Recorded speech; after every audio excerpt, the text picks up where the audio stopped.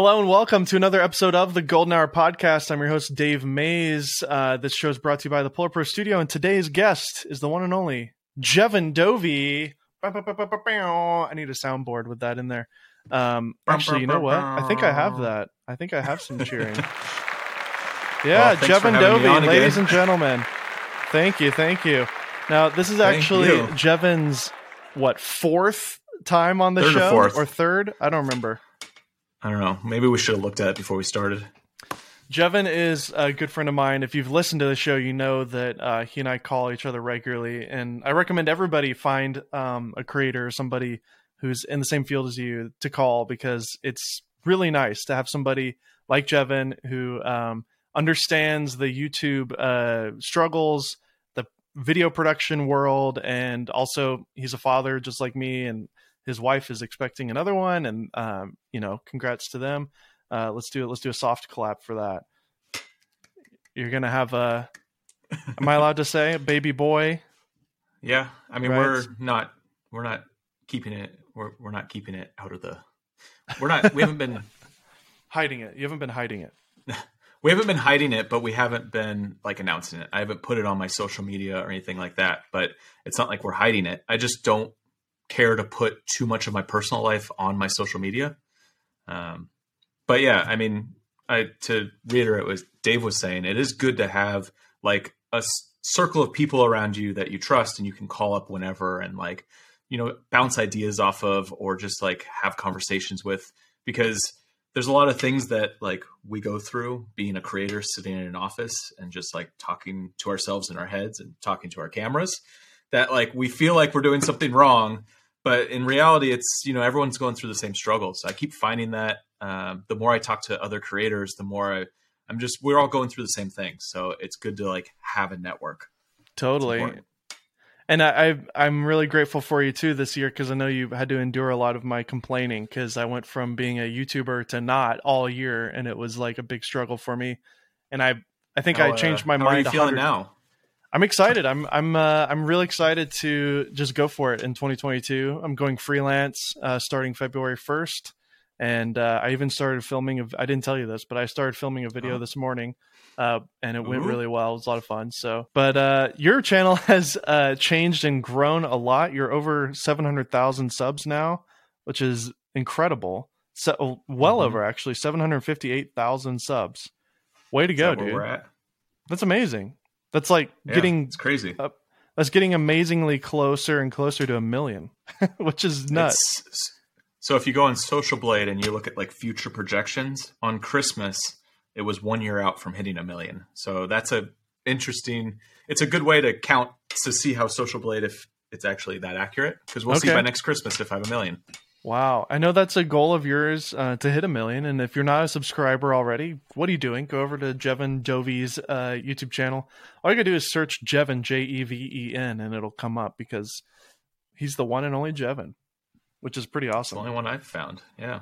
I mean, I've come across a few Jevons in my lifetime, but very random. Yeah. But yeah, I mean, this year you kind of started, you kind of became the drone guy almost by accident. Some of your videos really just went viral. These amazing DJI Mavic tutorials. You did these really long form kind of exhaustive reviews and beginner guide videos.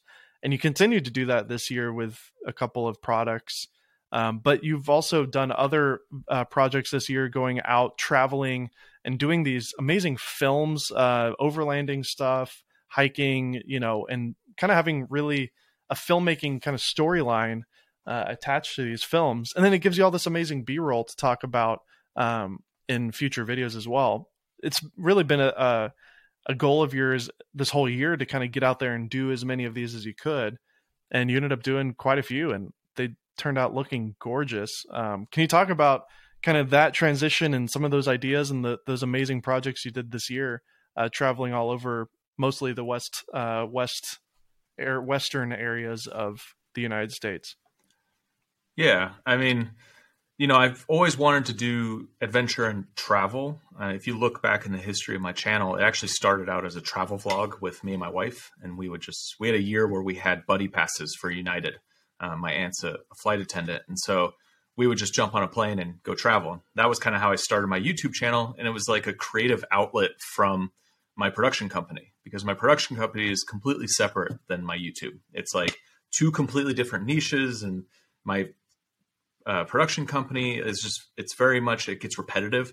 And so, you know, I started YouTube as a creative outlet just to make vlogs and have fun. And then when the DJI Mavic 2, it's the DJI Mavic Pro, when that first came out, I did videos around it. They exploded. It kind of sent me in the direction of doing like filmmaking and like going down that rabbit hole. And it's just kind of evolved over time. And I've been doing less and less of the adventure and travel. But really, right before the pandemic, I had an opportunity to go to Thailand and shoot a VR 180 project with YouTube. And I was like getting ready to start doing more of that kind of content. And then the pandemic hit.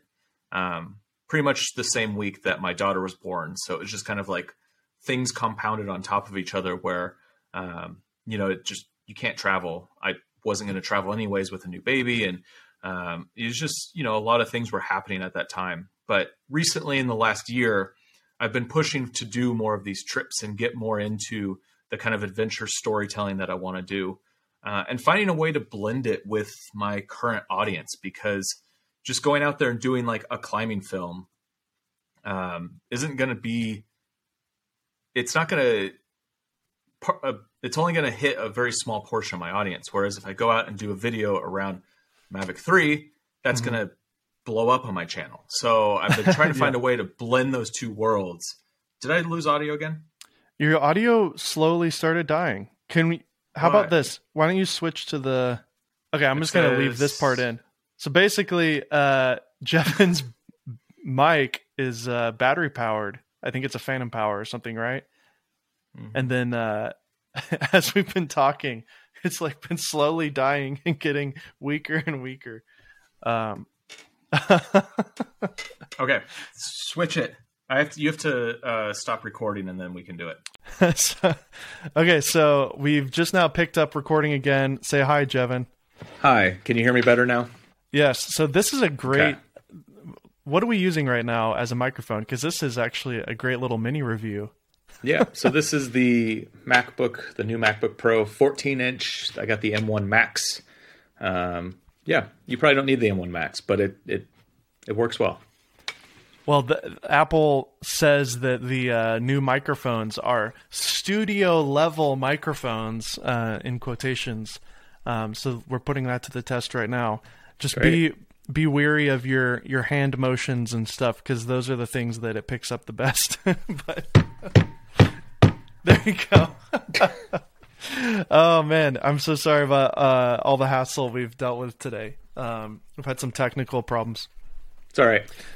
So going back, what I was saying, I was just saying in 2021, I've been trying to bridge that gap of, you know, doing the adventure stuff while being able to still incorporate filmmaking, photography, you know, the tutorial stuff that I do all into one. And then also being able to do it with, you know, a 21-month-old and a new baby on the way. So it's been an interesting year, but I think I've started to figure out the kind of content that I enjoy making, and something that is kind of a hybrid of what I was doing the last few years and where I want to go moving forward.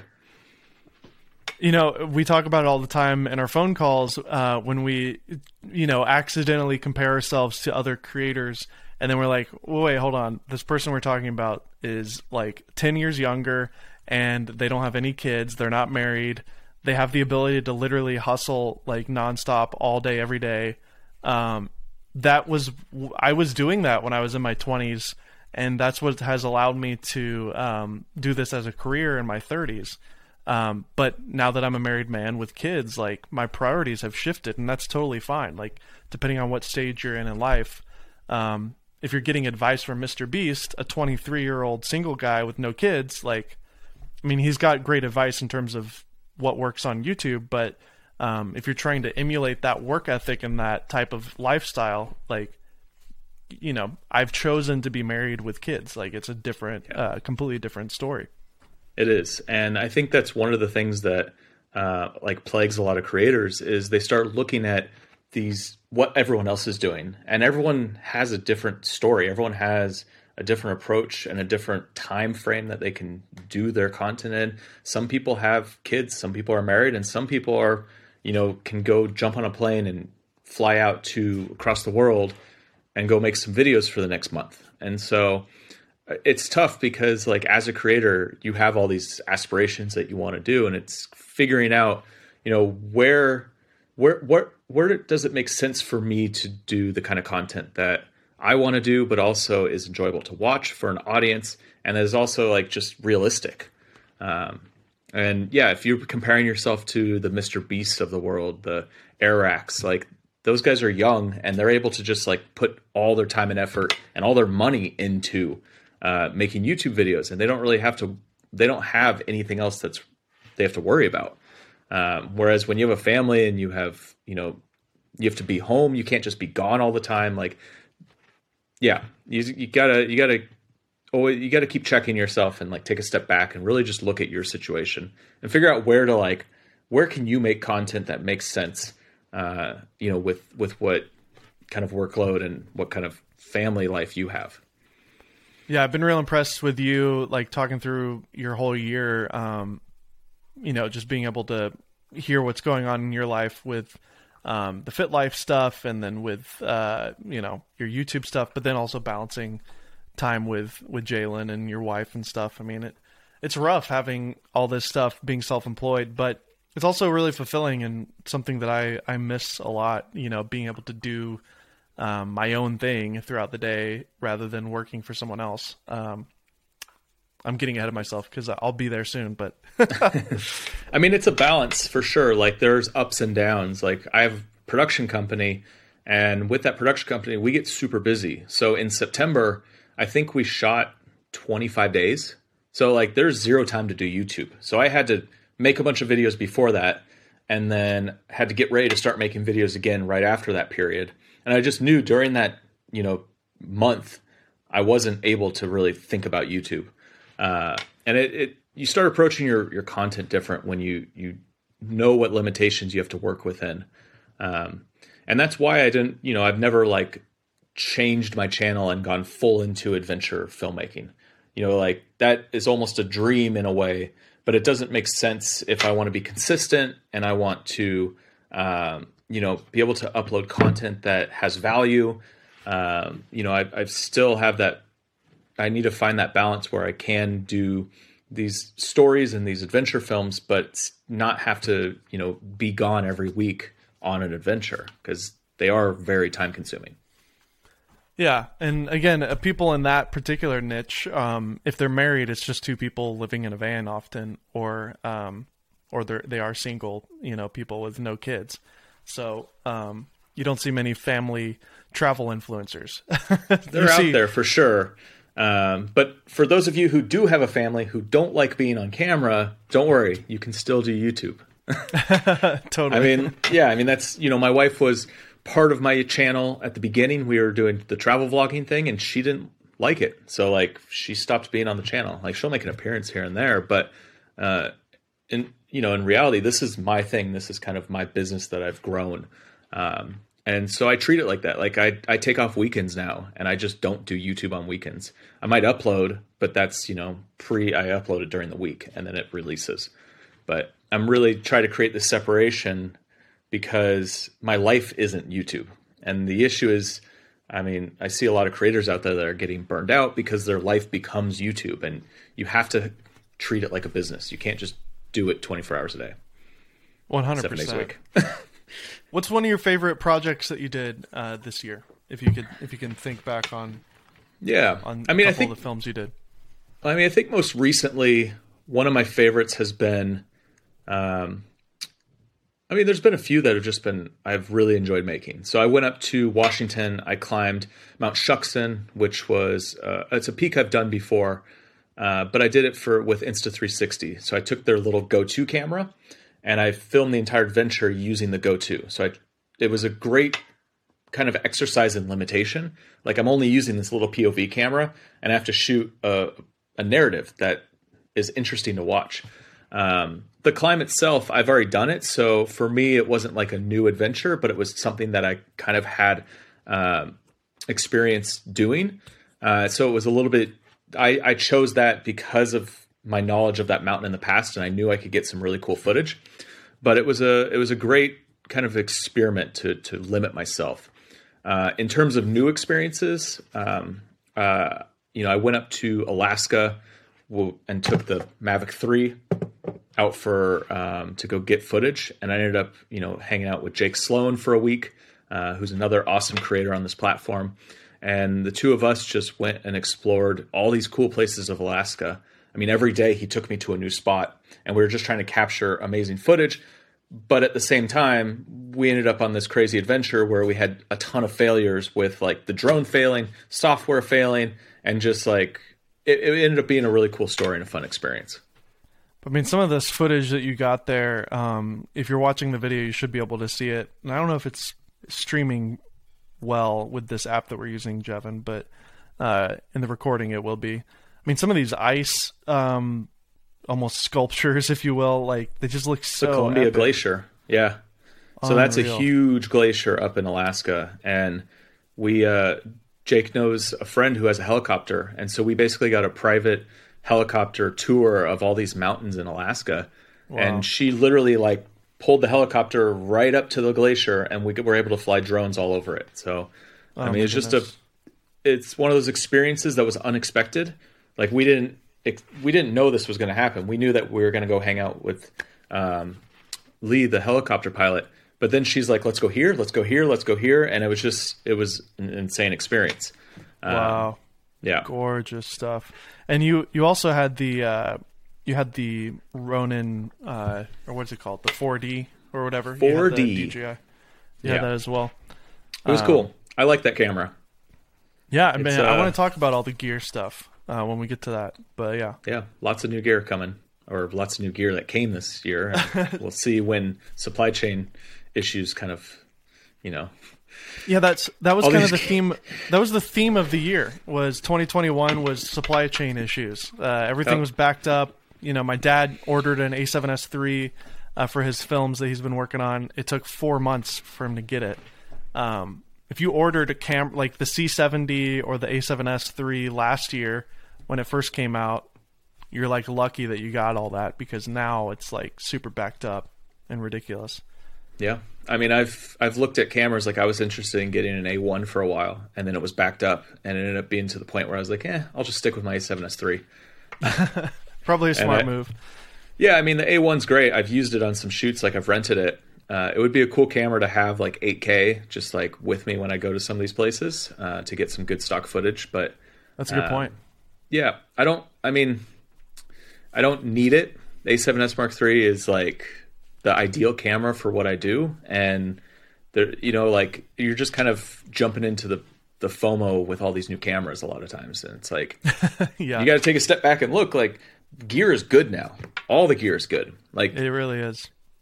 You can pick up any new camera nowadays and get amazing looking footage. So it really comes down to, focusing more on story and focusing more on, what your audience wants to watch. And that's what I've been trying to figure out. Like get away from just talking about gear. And in 2022, like I don't want to just sit around at my desk and do desk reviews anymore. I'm going to try to limit the amount of times I'm sitting here talking to camera. Like I want to go out and do stuff and tell stories from different adventures. So I think just gear's always going to be a topic. It's always going to be something that we're interested in. Like what's new, what's unique about it. But I think the whole gear evolving to the degree where every new camera was such a big release. Now it's like, well, every camera's good. So new releases just have different kind of things that you might want if you're specifically doing this one type of activity. Yeah, it's getting more into the niche market now, because all the baselines have been covered and everything has a flip screen on it, which is awesome. There was a period of time where it was like, why are you not putting a flip screen on it? And then why is the autofocus so bad? And like now almost everything has been fixed from most manufacturers. Not Panasonic. Except Panasonic with the autofocus.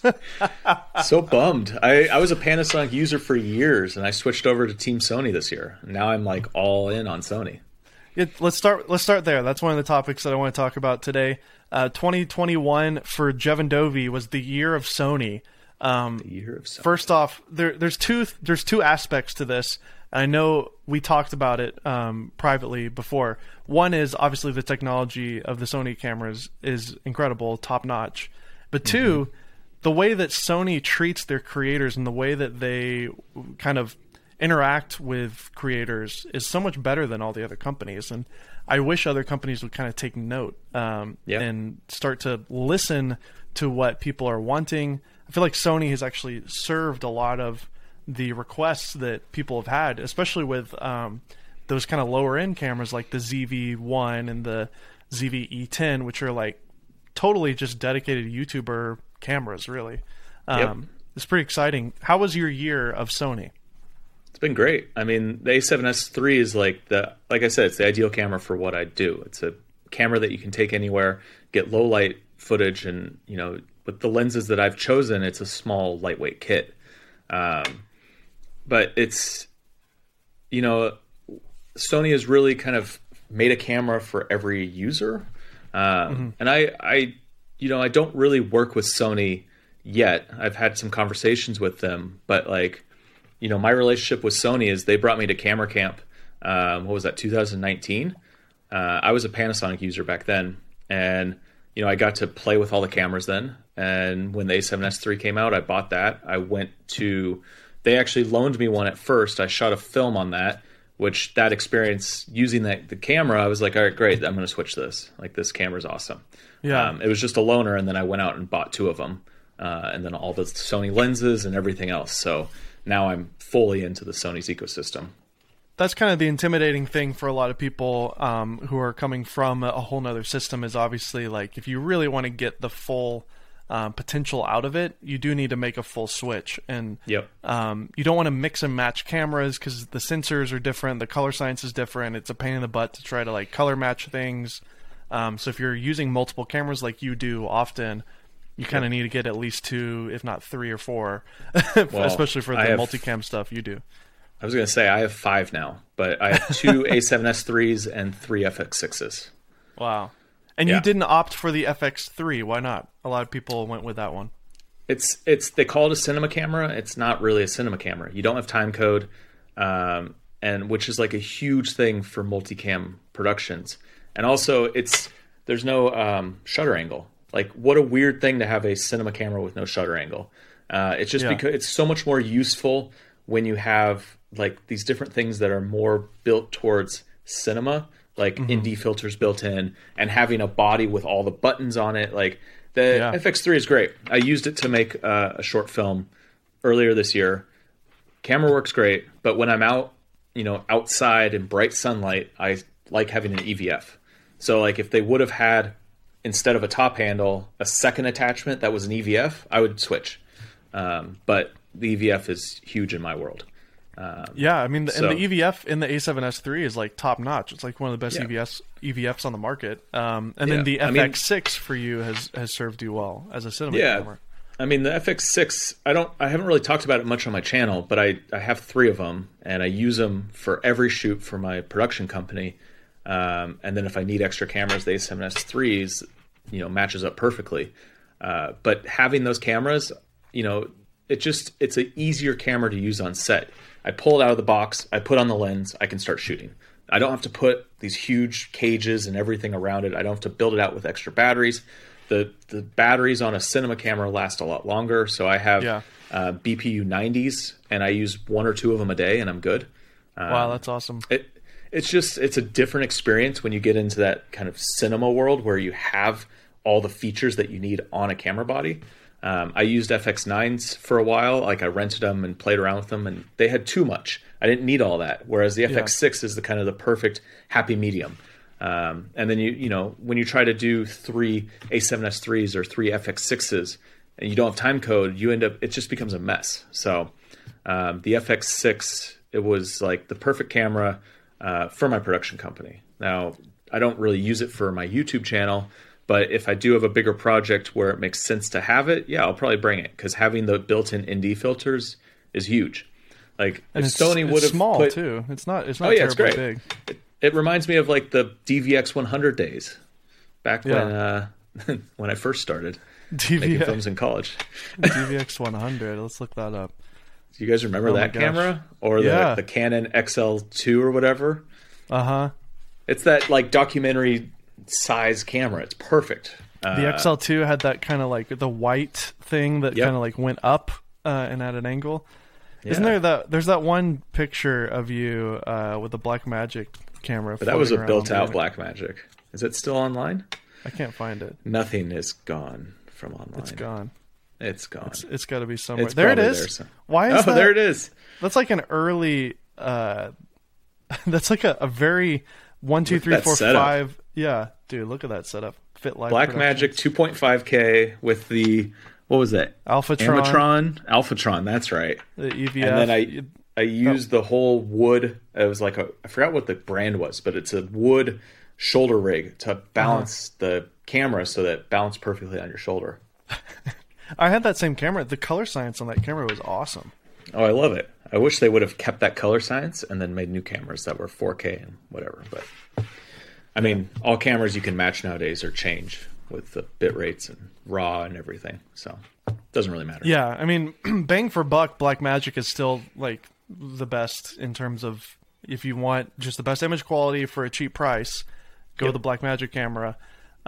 It's not even about image quality anymore though, because like, you know, I'm on the C70. I love the autofocus. I love the color, the size, and the Canon ecosystem that my cousins, you know, have all these lenses. So that's why I stuck with Canon this year. However, you know, I may end up picking up an A7S III for myself this year now that I'm going freelance. So what about the A7 IV that just came out? Yeah, I like that. I like the low light on the S and some of the video features. The A7 IV probably still has decent low light. I haven't been able to test one yet. I'm a little frustrated that it crops in on 4K 60, and that's like that bugs me because like I want to have full frame on that 4K 60 because I use slow motion a lot, and so for me that would be a limitation. That like it gets frustrating. That's one thing with the S5 from Panasonic. That one did the same thing where it crops in on 4K 60, and I'm like, well, it's frustrating because you have a lens on there. Say you're using like the 35. Well, if you want to shoot 4K 60, you all of a sudden now have a 50, and it's just like you're constantly thinking about that. I'm sure they're going to sell a crap ton of those cameras. It's a good price for what it does. But you know, it's a luxury to go up to the S3, I guess. But that's a luxury that I feel like as a very, you know, as a professional, a lot of those things I need, like the 4K 60 and the no overheating and all that stuff. So yeah, I've saw on Twitter a lot of people are talking about, you know, when the screen is on the camera, it overheats. Which it's going back to like issues with previous cameras that we had. And the A7S III, I've gotten the overheating warning to come up, but I've never had the camera shut off. So I've had some shoots where I've had to use my A7S III instead of my FX6 on some of my like productions, and we'd be running it for 10 hours. Wow. And I'd have that overheating coming up, and it would be up for like an hour, and it still wouldn't overheat and shut down. So oh wow, that's amazing. Like I've seen this camera perform in ways where I'm like, it's looking like it's going to shut down, but it doesn't. So, you know, everything I've thrown at it, this camera's been pretty amazing. Have you enjoyed the switch in terms of the lenses and the lens lineup from Sony? You had a huge investment in Micro Four Thirds lenses. Big investment. But you've completely switched over. How do you like that? There's a few lenses that I really like from Sony's lineup. The 28 to 135 cinema lens. I know it's not a super popular lens for like the creator world, but it's just a great lens for like documentary and like run and gun. It's expensive. It's big. But using that with an FX6. But in terms of like my adventure stuff that I do and my YouTube channel, I basically bought the whole lineup of 1.8s. So the 20mm 1.8 is my go-to vlog lens. 35mm 1.8 is like my favorite just B-roll lens. Same with the 85 1.8. I have the 55 1.8, and it's frustrating because there's no manual autofocus on the lens itself. So I think I might switch up to the G Master for that, the 1.4. The 50? Yeah, the 50 is just, that's infuriating, not having a switch on the lens. I'm like, why is there no switch on the lens? And it's one of those things, like, you don't know until you use a piece of gear for a while. Like, I'm like, this lens works great. I like the focal length. I like the 1.8's fine. I don't need a faster lens, but like, I struggle when I'm like switching between auto and manual, because I do that a lot of times depending on what I'm shooting, especially gimbal work. So, that's one. But then for zoom lenses, I have 16 to 35, which I rarely use. My 24 to 105, which is kind of a good all-around lens, and then a 70 to 200, which I rarely use. Why did you get those? If you don't, I mean, it's nice to have. I would use them, I guess. Yeah, I mean, there's shoots where I bring them, and they do come in handy. But like a lot of times, I'm going out of a backpack, and so the 1.8s are tiny. They fit in the backpack. I don't mind using primes. I actually like the limitations because it forces me to like move and be more creative with how I'm interacting with my space rather than just zooming in a lens. So I'm making more conscious decisions on what I'm filming and what lens I'm using. Yeah, I mean, that's the thing that I think most people are envious about in terms of Sony versus all the other companies' mirrorless lineup is Sony's been so ahead of the game in terms of, optics. They've been doing this A series, Alpha series for a while. So the whole, there's some great third-party options as well. The Tamron 28 to 75 2.8 is a fabulous lens as well. It's small and lightweight. They have a wide now, like a 17 to 28, and then I think like a 50 to 100 or something. So there's some great third-party options, whereas like Canon's RF lineup is just like super lackluster. You've got the trifecta of wide, medium, tight, zoom lenses and a couple of nice primes, but they're super big, they're overpriced, and there's no third-party options really. I think this is where Sony really excels. I mean, beyond having tons of different camera options, but you have, the fast lenses if you want that super shallow depth of field or you need it the low light. But then you have the medium, the 1.8s or the 2.5s, those little tiny lenses. You have like these different ranges, and so like depending on the style you shoot, the weight that you want to carry, and like what you need in terms of zoom, primes, they basically have everything. And then like you're saying, third party, there's just everything adapts to Sony. So there's a lot of options. Yeah, I mean, Micro Four Thirds would probably be the other close second in terms of good lens lineups, but I just I unfortunately don't see that being as much of a solution anymore. I know Olympus has a new camera coming out, hopefully this year, that'll be decent. And then, of course, the GH6, which is highly anticipated, was announced. It was announced. When is that camera coming? I don't know. I don't know if they announced an actual release date.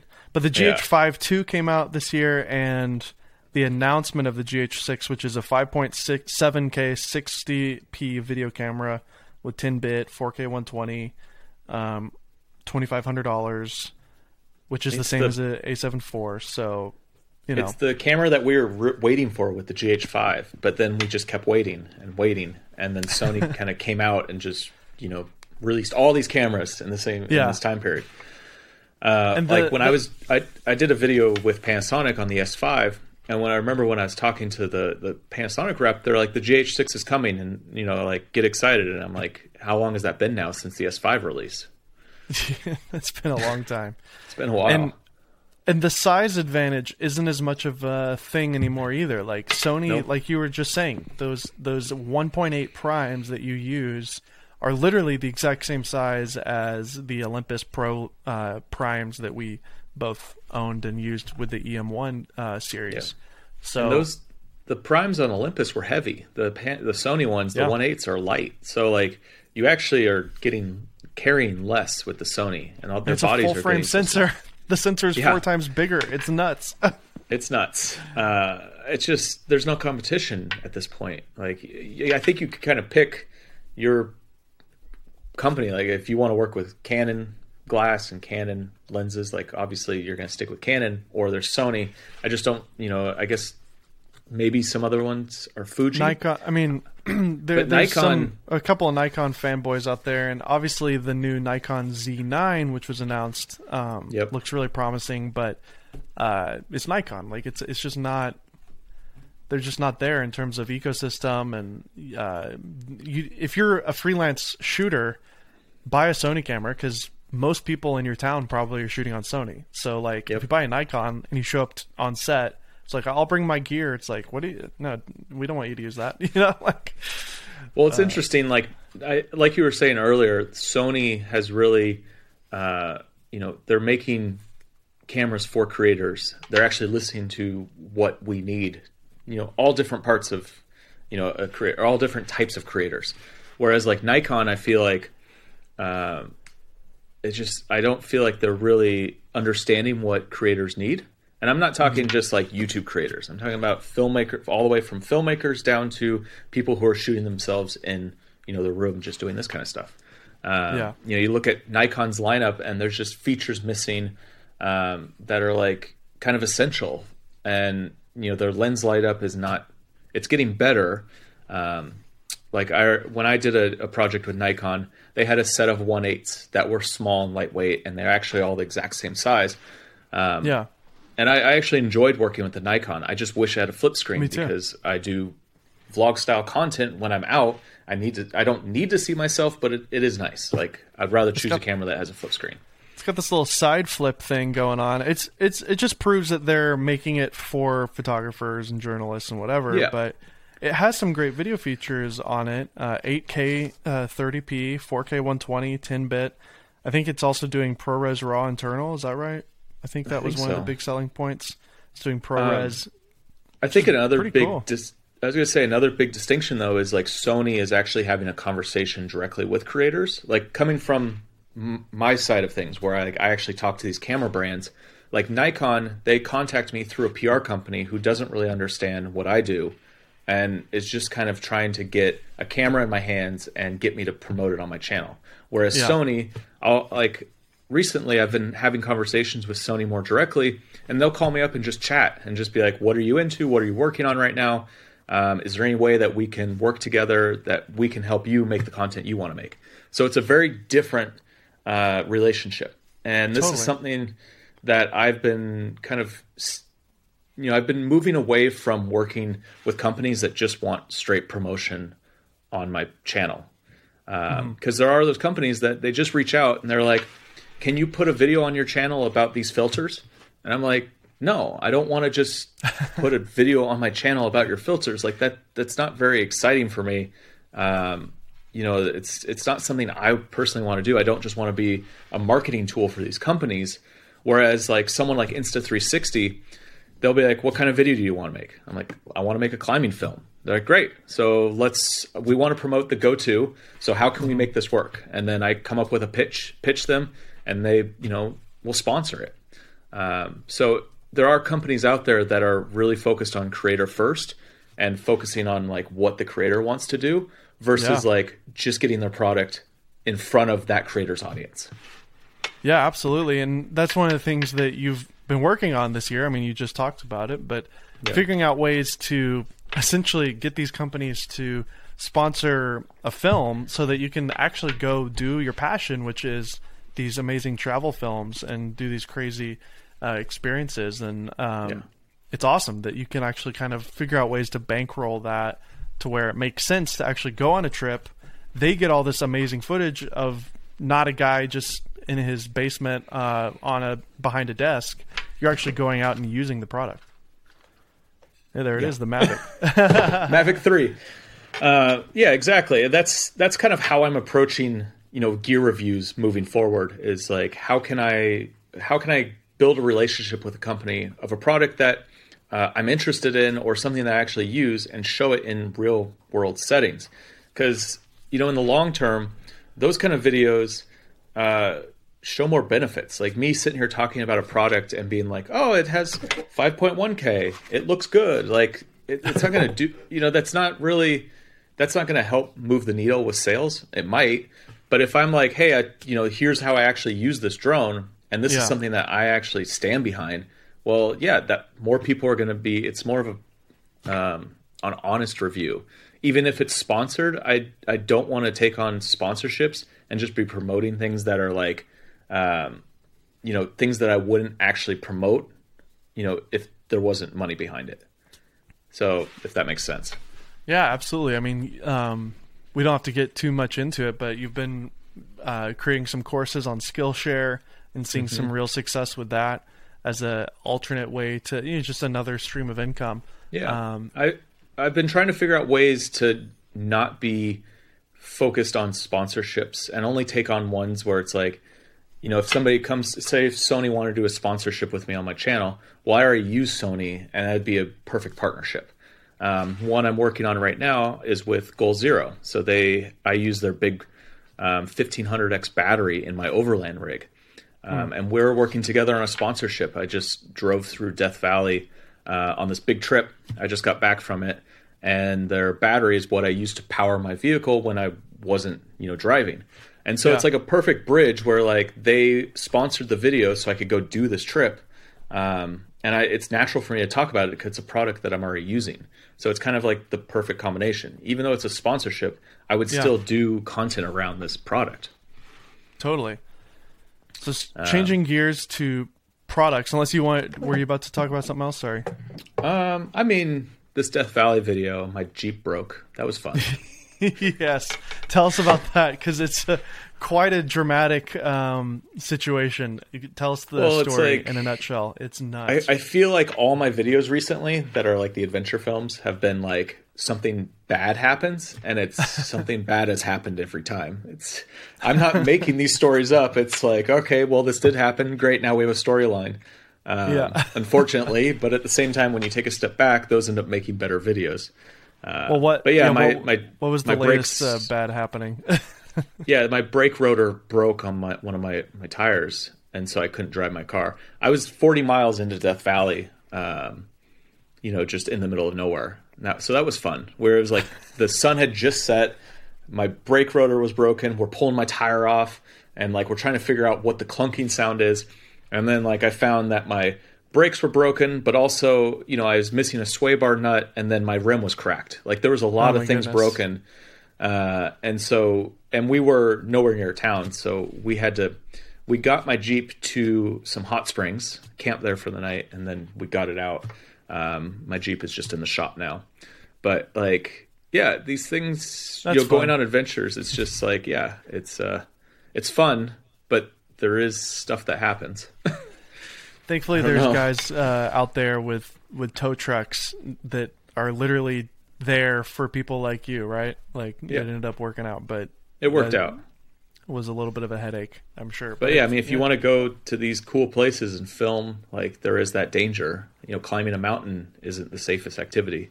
Overlanding through Death Valley isn't necessarily the safest activity. So you just got to kind of weigh what kind of risks you're willing to take.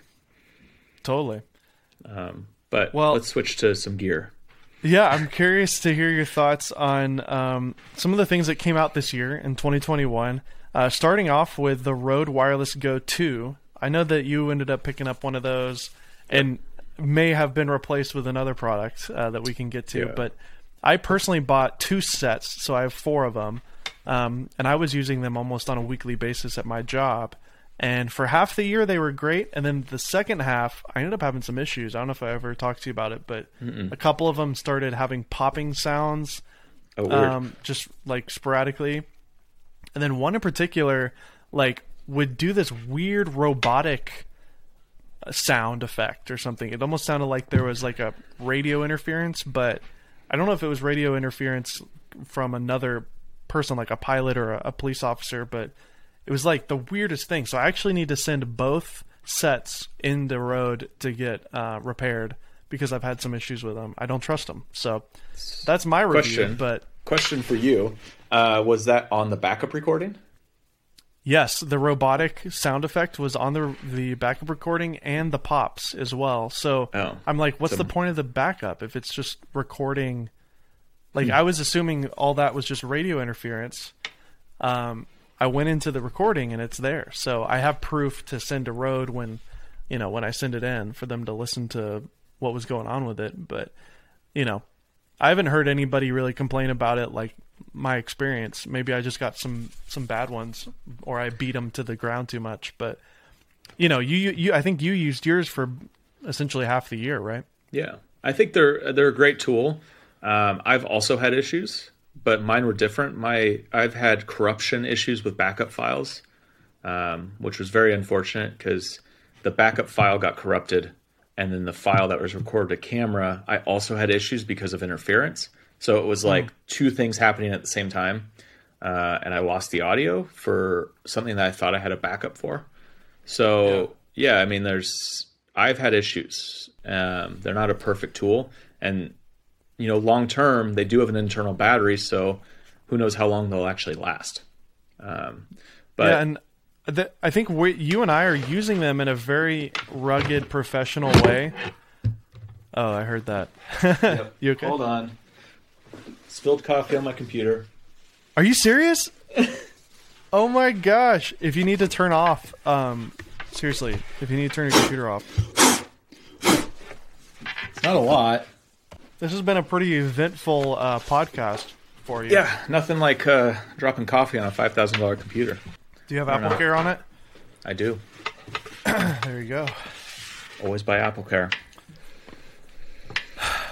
Oh yeah, especially on portable things that you can drop. This is and why spill things on. I liked having the 13-inch M1 that was like a base model because like I didn't care as much. Now with like a $5,000 machine, like you have to be. I mean, but hey, the microphones sound great. They're great. So. Yeah. I mean, the computer's great. I just finished DJI Mavic 3 Beginner's Guide. Like, I put that up on Christmas. It hour and 24 minutes long, and every shot is color graded. Every shot is 10-bit, 422. Every shot has graphics and multiple layers, and, like, the computer just, like, chewed through the footage. I didn't have to proxy anything. I didn't have to, I didn't have to do anything besides drop the footage on and start editing. It was amazing. Well, I'm sitting here with, I think, an identical machine. I don't know if did you max it out all the way? Yep. Pretty much. So 4 terabyte hard drive. So everything else is maxed out. Yeah. So I have the 16-inch, but everything's maxed out, and I agree. It's been nuts, but it's a little overkill, honestly. Like, I don't even think I'm tapping the potential of it. But I was curious if this project would have worked on the Pro model. So I'm considering buying the base model, like the one under the Max, and just doing some side-by-side editings with like these projects that are super long and lots of graphics. I think it'd be interesting to see. Yeah. Well, it's important. I think you should try it because if it's the same or very marginal, then you could actually make money selling your used laptop now because they're so back-ordered. I think if you were to configure a maxed out version, I think you're looking at March or April to get it. So I've noticed they're selling for about $500 more than they're worth new, just because people want them now. Yeah. So I'm glad I got one. So I've been considering selling this and going to a base model just to save $1,000, but I'm kind of like, I may just hold on to it because it's going to last me 5 years if I just hold on to it, Yeah, and if you don't drop coffee on it. Although I got silver because my cousins required it because their brand is a little bit more light and airy and not masculine and space gray. And that's the main thing. I'm like, I don't like the silver. I want the space gray. It's so space gray's stupid. Nice. It's so dumb that I would consider selling this laptop just because I don't like the color, but that's where I'm at because I'm superficial. They really need to come out with like a matte black. Oh my gosh, space gray. Well, that's what dbrand is for. They do have a really nice matte black, I guess. Where were we? We were talking about the Wireless Go, and one thing that I think is interesting to note about the Wireless Go 2 is it's sort of like the original Wireless Go version 1 was so revolutionary. It was really kind of the first 2.4 gigahertz Bluetooth tiny little thing with the built-in microphone, and then it just like it literally that was the first one, and then every random Chinese manufacturer you could imagine emulated that, and then all of a sudden now there's like 100 of those tiny little microphones, And then the Wireless Go 2 came out, and that was like, oh, there's two now on the left and right stereo recording. And I think there were a couple that were already doing that before the Rode. But once that happened, then again, all these Chinese manufacturers like are doing left-right dual tiny little things, which is good. Like, competition is good. You don't have to spend the extra $100 for the Rode version. There are great knockoff brands I've seen some reviews of, but when it comes to like professional on a shoot, you know, a $20,000 production, or in my case, even with Amy and Jordan, we're doing these courses. Like, I literally have to make sure that my audio is good, because we will not ever be able to reshoot this thing. I was relying on these all year, and they failed me a handful of times. And for 2022, I'm considering maybe just ponying up and spending $500-$600 on some sort of like high quality professional wireless system, because I do not want to deal with kind of the headaches of these things crapping out on me all the time. Yeah. I mean, it's important. Like, I wouldn't use the Rode Wireless Go on my production company shoots. They just like there is that kind of factor of like, well, things could go wrong with it. Like, I've used it in settings where I'm just run and gun quick. But you know, we always hire on a sound guy with like professional level equipment, because it is important. Like, you need to trust your equipment. And, you know, I've had my issues with the Rode Go's as well. So like, I can't trust it fully for making YouTube videos. For the majority of what I shoot, that's not for my production company. Like, yeah, they work fine. They're super convenient. Yeah, they're very convenient. They're so small. However, DJI came out with their own version that's even more convenient, and that comes with a charging case. Yeah, so let's talk about that. That's one of the products that came out this year. It came out kind of alongside the 4D, I think, and the Mavic 3. And nobody was really talking about it. So it was released, but they didn't really get the product in creators' hands, so people weren't really making videos. You know, DJI reached out to me, and they're like, hey, we got this mic, you know, like a few weeks later, and they're like, do you want to do a video on it? And I was like, I'd love to just test them out. So I went and played around with them, and I'm like, these are great. These are everything the Rode Wireless Go 2, like all the things I wanted out of that. Because, you know, you have a charging case. Charging case is great. You have the ability you have a touch screen on the device itself. So you're not having to use like button clicks, and you can actually see everything on this touch screen. And the screen actually faces you. So instead of being up on top of the receiver, it's on the side or on the front and back, and you can rotate it. So if you're behind camera, you can see it. If you're in front of camera, you can rotate it and see it. And then finally, when you bring it onto your computer, you can just grab all the files and drag them over. You don't have to go through and export one at a time, which I know Rode did fix. They just fixed that. They did. But you still have to go through their software and export it, whereas the DJI mic pops up as a folder, and you just drag them over. So there's a legal reason why, and I am speculating here. I posted a tweet about it when the Rode Wireless Go 2s came out, and Curtis Judd responded and confirmed my suspicion. But there's a company, you know the name of it, right? There's a company that Zaxcom. They own this patent that has plagued the filmmaking audio community for years. Basically, it makes complete sense. Like, why wouldn't a wireless pack, a wireless lavalier pack, like even before the Wireless Go existed, why wouldn't there be the ability to record a backup locally? That just makes total sense. Like, obviously, there's no interference.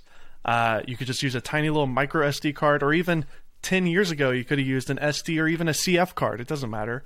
Why wouldn't some company come up with that? It's because this freaking company owns a patent on it, and nobody has been able to do it. It's like a 20-year patent or something. I mean, we've, you know, with our production company, you know, we've worked with Zaxcom Wireless in the past when we worked with audio guys, and it's, you know, we would use those because of the backup recording. I shoot a lot of fitness, and like people would be sweaty. We'd have transmission issues. So it like always saved us, but everyone else can't use that because of this patent. And companies would try, but they would charge so much for the license to use it that companies would just say, screw it. And so I think what happened with Rode is they found a workaround, And now that they're doing that, other companies are challenging, just because like a company like DJI is so big, they can just challenge the, if the Zaxcom comes after them, which I don't even know if they can, because it's a Chinese company versus a Zaxcom, which I think is a US company. I don't know off the top of my head, but well, so like just for reference, guys, like a Zaxcom pack is like $1,500, $2,000 each, just for the a pack. issue is Zaxcom are very they're not easy to use. So like if you try to buy a system, I've priced it out before because we've had this issue where we need backup recordings. And if you want like a full system for like one or two with some, backups, it's like $11,000 to get all the pieces that you need. And it just doesn't make sense with how it all works. Like it's just not a simple system. It's geared towards professional audio users, which is great if you're working on feature films. But if you're someone who's like documentary run and gun and you just need backup recording when you're doing something out in the field, well, like their system doesn't make sense, or it's, too expensive. And it's a total like screw you too, because they can. Yep. They own the patent, so they charge $3,000 per unit because they can. And it's like, hey Hollywood, guess what? I know you need this. We're going to charge you an arm and a leg. I mean, I'm sure they don't sell a lot of units. It's really unfortunate business decision. They probably could have been a leader in the community if they actually were smart and made consumer level versions of this. But whatever. Rode challenged them with the Wireless Go 2, and the workaround, I think, was that software. The fact that you had to export it from their software kind of made it, probably a loophole around their patent.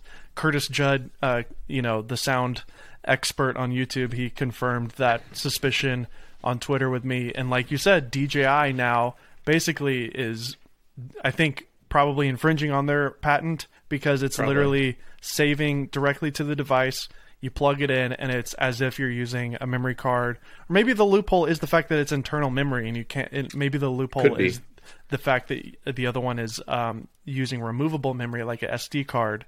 But all that being said, as of right now, the DJI mic seems to be the best kind of all around if you want a cheap consumer level, tiny little lavalier kit, because it's got that charging case, it's got the screen, like you said, and the ease of use.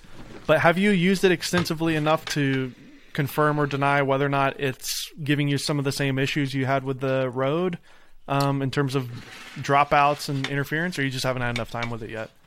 I mean, I haven't had enough time with it. I mean, if you're watching the video, it's right here. Look how small this is. I mean, this is amazing. But I haven't had any of the same issues. But like I said, I've only used it, for a few weeks now. But I have used it on basically every video recently. And, the audio straight out of it, it's a little bit muffled. Like you do a little EQ to it, and it sounds great. I did a video on the DJI mic. It's actually performing super well. I was surprised that video performed as well as it did. But a lot of people are like, "Oh, that audio sounds bad. Why didn't you EQ it?" And I was like, "Well, because I want you to hear what it actually sounds like out of the mic. And yes, if you do a little EQ, you can make it sound good." I use Acusonus, and there's like an auto EQ feature, and you put a little, you play with it a little bit, and you can make the mic sound great. So I'm happy with it. Just for the ease of use and like the ability to have that backup recording. If you scroll towards like the end of that video, you'll see I'm like, I did a lot where I was really far away from the camera. So I'd be like on one ridgeline and I would walk all the way to another ridgeline. And most of the time it would stay connected, but having that backup recording just helps if there is dropouts. San Clemente. I miss it. Oh my gosh. Yeah. San Clemente is amazing. I love that pier right there, and that train that goes by. There's that. Have you been to that? There's that restaurant on the pier there, the Fisherman something or other. Yeah, that's a cool little spot. The clam chowder is excellent there.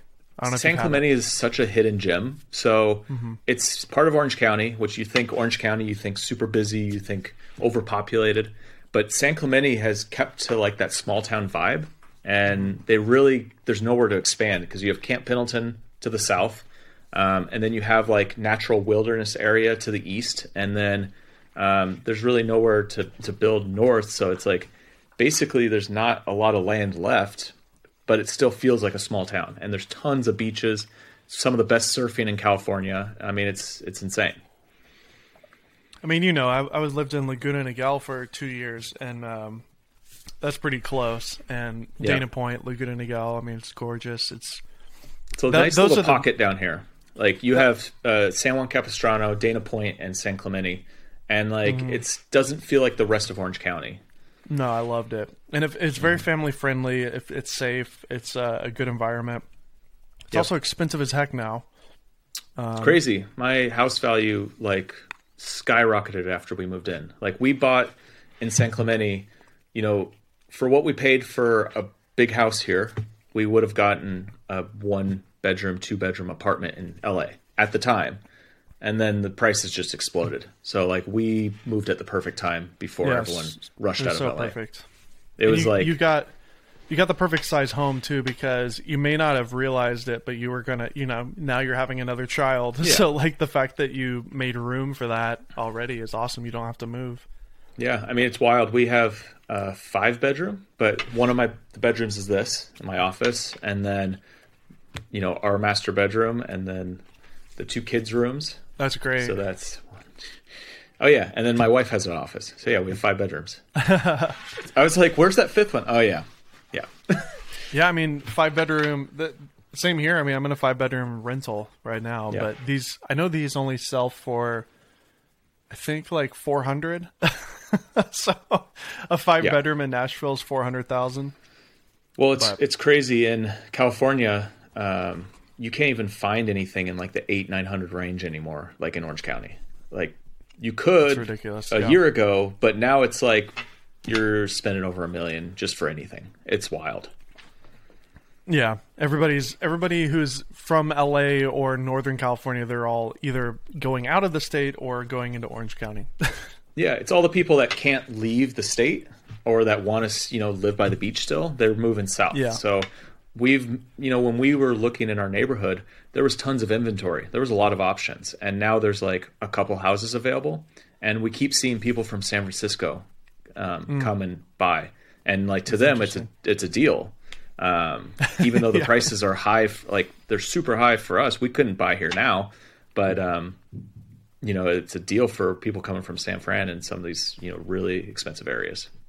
All right, let's bang through some of these other things here. The Ronin 4D. That was like when that camera gimbal came out, for me, that was the only time all year that I don't want to use the word jealous, but I was like missing being a YouTuber, because that is such a thing that I would love to make a video about. My mind just exploded with the possibility of the creativity. To me, I see it as sort of like a shift in technology. Like we had, you know, going from a Steadicam to a gimbal, and you know the kind of technological leap that we went to when the original Movi came out with Vincent Laforet and kind of that whole wave of gimbals. Now, in my opinion, this is sort of like the next level from DJI, combining LiDAR technology with a camera mounted onto the gimbal itself.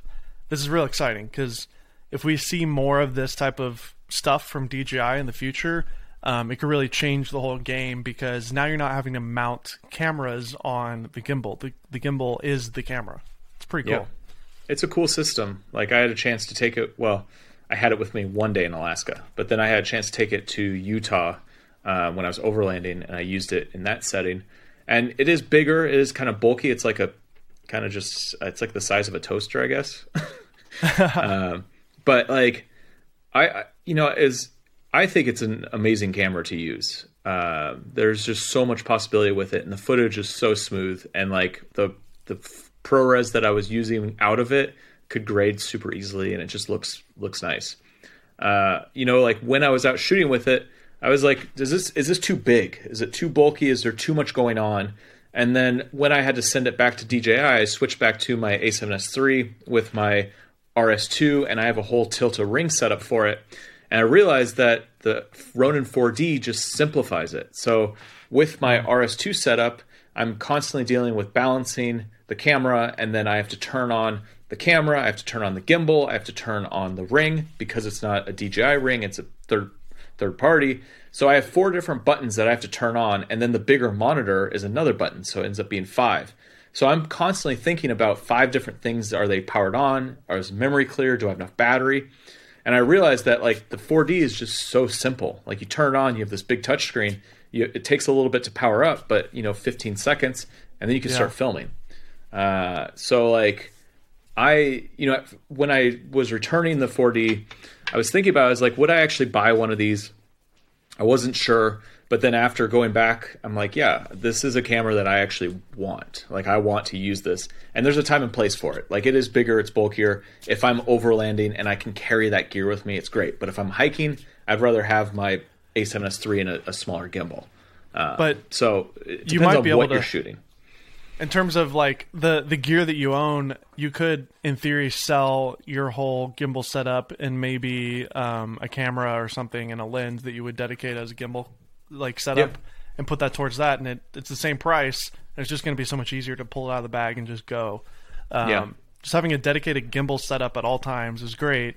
I know for me, when I was doing freelance stuff, I would always have like a shoulder cam or like a monopod camera, and then another camera that was often the exact same camera, just mounted always in the Movi, just ready to go whenever, because it's just such a pain to like take it on and off all the time. So it's pretty exciting for sure. And the LiDAR stuff, did you play around with that at all? The kind of the focusing stuff with LiDAR?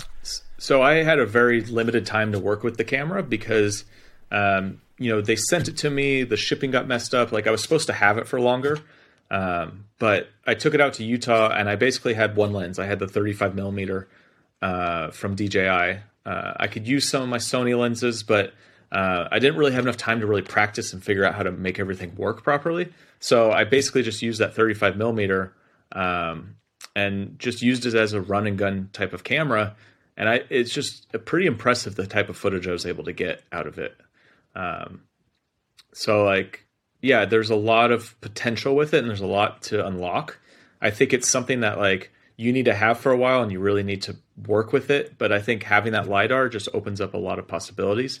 The only, I guess, downside is that you can only use small lenses on it. So you're not going to be able to put these big lenses on it that you might want to. You really have to be limited with what you can put on front of that gimbal, because the gimbal's pretty small. Yeah, and I guess you're right. It depends on your use case. But the lenses are great, and most people will probably be able to get that to work. And I think it'll probably carry down too. We'll probably see some sort of 4D alternate that's a cheaper, smaller unit. They just had to start on the super high end to get the technology out there, to get that in the hands of the filmmakers, and kind of get some research and development for the next year or two while they potentially develop something that's maybe a little more approachable for normal people. They had that original Osmo thing, the little ball camera that like would do, I think it did 4K RAW. And then obviously they've had all this experience with the cameras that they've been putting on the drones. So I'm definitely not I would expect that they're going to have some sort of cheaper version, like a Super 35 version or something. I don't know, but we'll see. But it's very cool technology. It's unique, and I think DJI is really pushing the boundaries in the drone technology, but also like putting out these types of cameras. Like they're just different than what everyone else is doing. And then let's end it on our gear talk with the drone / camera that's been sitting on the table there this whole time, the Mavic 3. This we both knew that this would be big for your channel, and we have to just wait and see how many views you get on your beginner's guide video. I'm sure it'll be over 1 million by the time we talk again, next year. We'll Maybe. See. The issue with the Mavic 3 is the price, and I've seen this in my comments. People are really frustrated that it's so expensive. Really? Okay. Yeah, it's an expensive drone. But it is a pro. I see it as a pro level drone. But with it, it's like if you don't want to spend I mean, what is the cost of it? It's $3,000. DJI Mavic 3. Let me just click the link in your description. Oh, thank you. It's Dude, hard to like. You don't have like a link in the beginner's not? guide to buy the drone. I do. It says get the Mavic 3. Get them. It's a little hidden. I would want to see that top. Yeah, it's $3,000 with the Fly More combo. Okay. Yeah, that's it's pricey. $21.99 for just a single battery, which you could get away with because the battery lasts so long. But you definitely want the Fly More combo. So $3,000 for that, and then obviously $5,000 for the Cine version, which gives you the ProRes, and then also you get that remote control with it, the RC Pro. Which it's a bummer that the RC Pro, you have to get that to work with this drone. You can't use the original smart controller. So and that RC Pro is like $1,300. So if you want to get the non-Cine version, which this one with the Fly More combo, and then the RC Pro, you're still looking at like $4,500. It's crazy. That's a lot of money. It is. So I think there's a lot of people that are frustrated with how expensive the setup is. Because it's but the Air DJI 2S is fantastic, and that's so much cheaper. I think that's the argument that you can make now, though, is like DJI makes other drones. Like it's the Apple conversation. You just spilled coffee on a $5,000 laptop. I'm using a $5,000 laptop. You don't have to buy a $5,000 laptop. You can buy a MacBook Air with the M1 chip in it, and it's going to be $1,000, and it's actually going to perform really well too, just like the Air 2. And I mean, like I'm gonna pay the money for this laptop because this is a tool that I use every day, and I want the and you want to spill coffee on it. We'll do that. Now, when it comes to the we'll Mavic have to follow 3, up, make sure you don't have any issues, water damage. But the Mavic 3, like the Phantom series, I think is now officially like nail in the coffin. I think so. I don't think they're going to do another Phantom. So this was kind of the replacement of like that middle ground between, the Air 2S and the Inspire. Like this is the middle. Yeah. So this is going to be used on pro shoots. That's why they have the Cine version. But also it's geared towards the consumer as well, for anybody who wants just like creators who just want a powerful drone with a great camera. I mean, the 4/3 sensor looks great. The footage that I've been shooting that's H.264 looks fine, and color grading works great, and it looks really good. You don't need the Cine version, but like I was saying, it's getting expensive when you're getting all the components. It's not a cheap drone. Can you just give me the bullet points on the differences between the two, and some of the features that you really like about them? Yeah. So the Mavic 3, the sensors, on the side, that's like one of the biggest things. So like if you're following a subject, avoidance? The obstacle avoidance. So if you're following a subject and a tree comes from your side, you're not going to run into that tree. With the Air 2S, you're going to run into that tree. And I've done that multiple times where I've been flying the Air 2S and I've run into something because it doesn't have obstacle avoidance on the sides. So a lot of times when you want to create, cool shots, cinematic shots, however you want to say it, you don't necessarily always want to be front and back. Like you want to be off to the side, or you want to be rotating. So it's a much better level of security when you're flying the Mavic 3. And I've been testing this with the Active Track that they've just released. It's not perfect yet, but the obstacle avoidance works super well. I think Active Track has some room to improve, but it's definitely gotten much better over time. It's weird though, like DJI released this drone and it's not a completed drone. All the software still has more updates. Like you go into the app, you try to use pano mode right now, it says function not available. You try to use quick shots, it says function not available. They just released Active Track, which I did a video on. And like I said, I think they're going to improve it so that, there's certain parts of it that just aren't as stable as I'd want them to be. But it is what it is. And I mean, the 360-degree obstacle avoidance, though, was on the Pro, the Pro 2, right? The Mavic 2 No, Pro the Air 2S. Or the Pro 2, the original Mavic 2 Pro. Whatever it's has called. a 360. but the Air 2S only has forward, backwards, up, and down. And I think that's probably one of the issues, if you will, that maybe people have is people who own. A lot of people bought that Mavic 2 Pro when that came out with the Hasselblad sensor on it, and I still think it looks great. I mean, it's a 1-inch sensor. The color's great. It does 10-bit. It's got the 360 optical avoidance. The new Mavic 3, like, even though it is amazing, like even more amazing, is it really worth it for some of those people who are maybe in that kind of in between? Maybe you just shoot weddings. Maybe you just kind of shoot little things here and there. You're not doing like full on, Hollywood level stuff. Is it really worth it to spend $5,000 on the Mavic 3? Probably not. Probably not. But the issue is those drones are starting to get a little dated. So if they still work well. But if you want the latest and greatest, now you're going from, a couple $1,000s to $5,000. Like it's a huge jump. Yeah. But and I wonder if they're going to do a new Inspire this coming year as well. I mean, obviously, again, there's a lot of delays on technology because of COVID, but the Inspire 2 is kind of long in the tooth now. It's been around for a while, maybe 4 or 5 years almost at this point.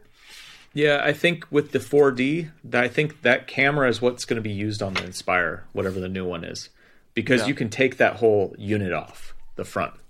Good point. And so I think you're going to be able to pop that off and put it on a drone. Yeah, totally. I think they kind of did that with the Ronin 2, right? Could you do that? I don't know. No, you couldn't do that because the Inspire 2 had a built-in camera. But yeah, cool. Well, Jevin, we took so much of your time, well over an hour because of our technical difficulties and water spillage. Thank you so much for coming on the Golden Hour podcast. Always a pleasure. I'm sure I'll talk to you tomorrow on the phone. But thank you for joining us. Is there anything that you'd like to leave with our listeners who are, inspired by you, want to maybe get out there and start traveling as well, maybe start a YouTube channel this year? Obviously, coming into January, we've all got New Year's resolutions. What are some tips and things you'd want to share with our listeners? I guess one big thing would be, we talked about this earlier, but be realistic with yourself. Don't jump on YouTube thinking that you're going to be doing this kind of content that you really can't do because of limitations of time and the situation you're in. Just give yourself a break. Like, you don't have to be Mr. Beast level right out of the gate. I think we can all find the kind of content that resonates with us, that we enjoy making, and we can figure out a way to do it that fits into our lifestyle, rather than seeing these travel YouTubers that are circling the globe and they have they don't have to be home ever. Not everyone can do that. So just be realistic with yourself. 100%. Be realistic going into 2022. Jevin, a pleasure as always. Thank you so much. Thanks for listening to the Golden Hour podcast. Once again, I'm your host, Dave Mays. We'll see you next time.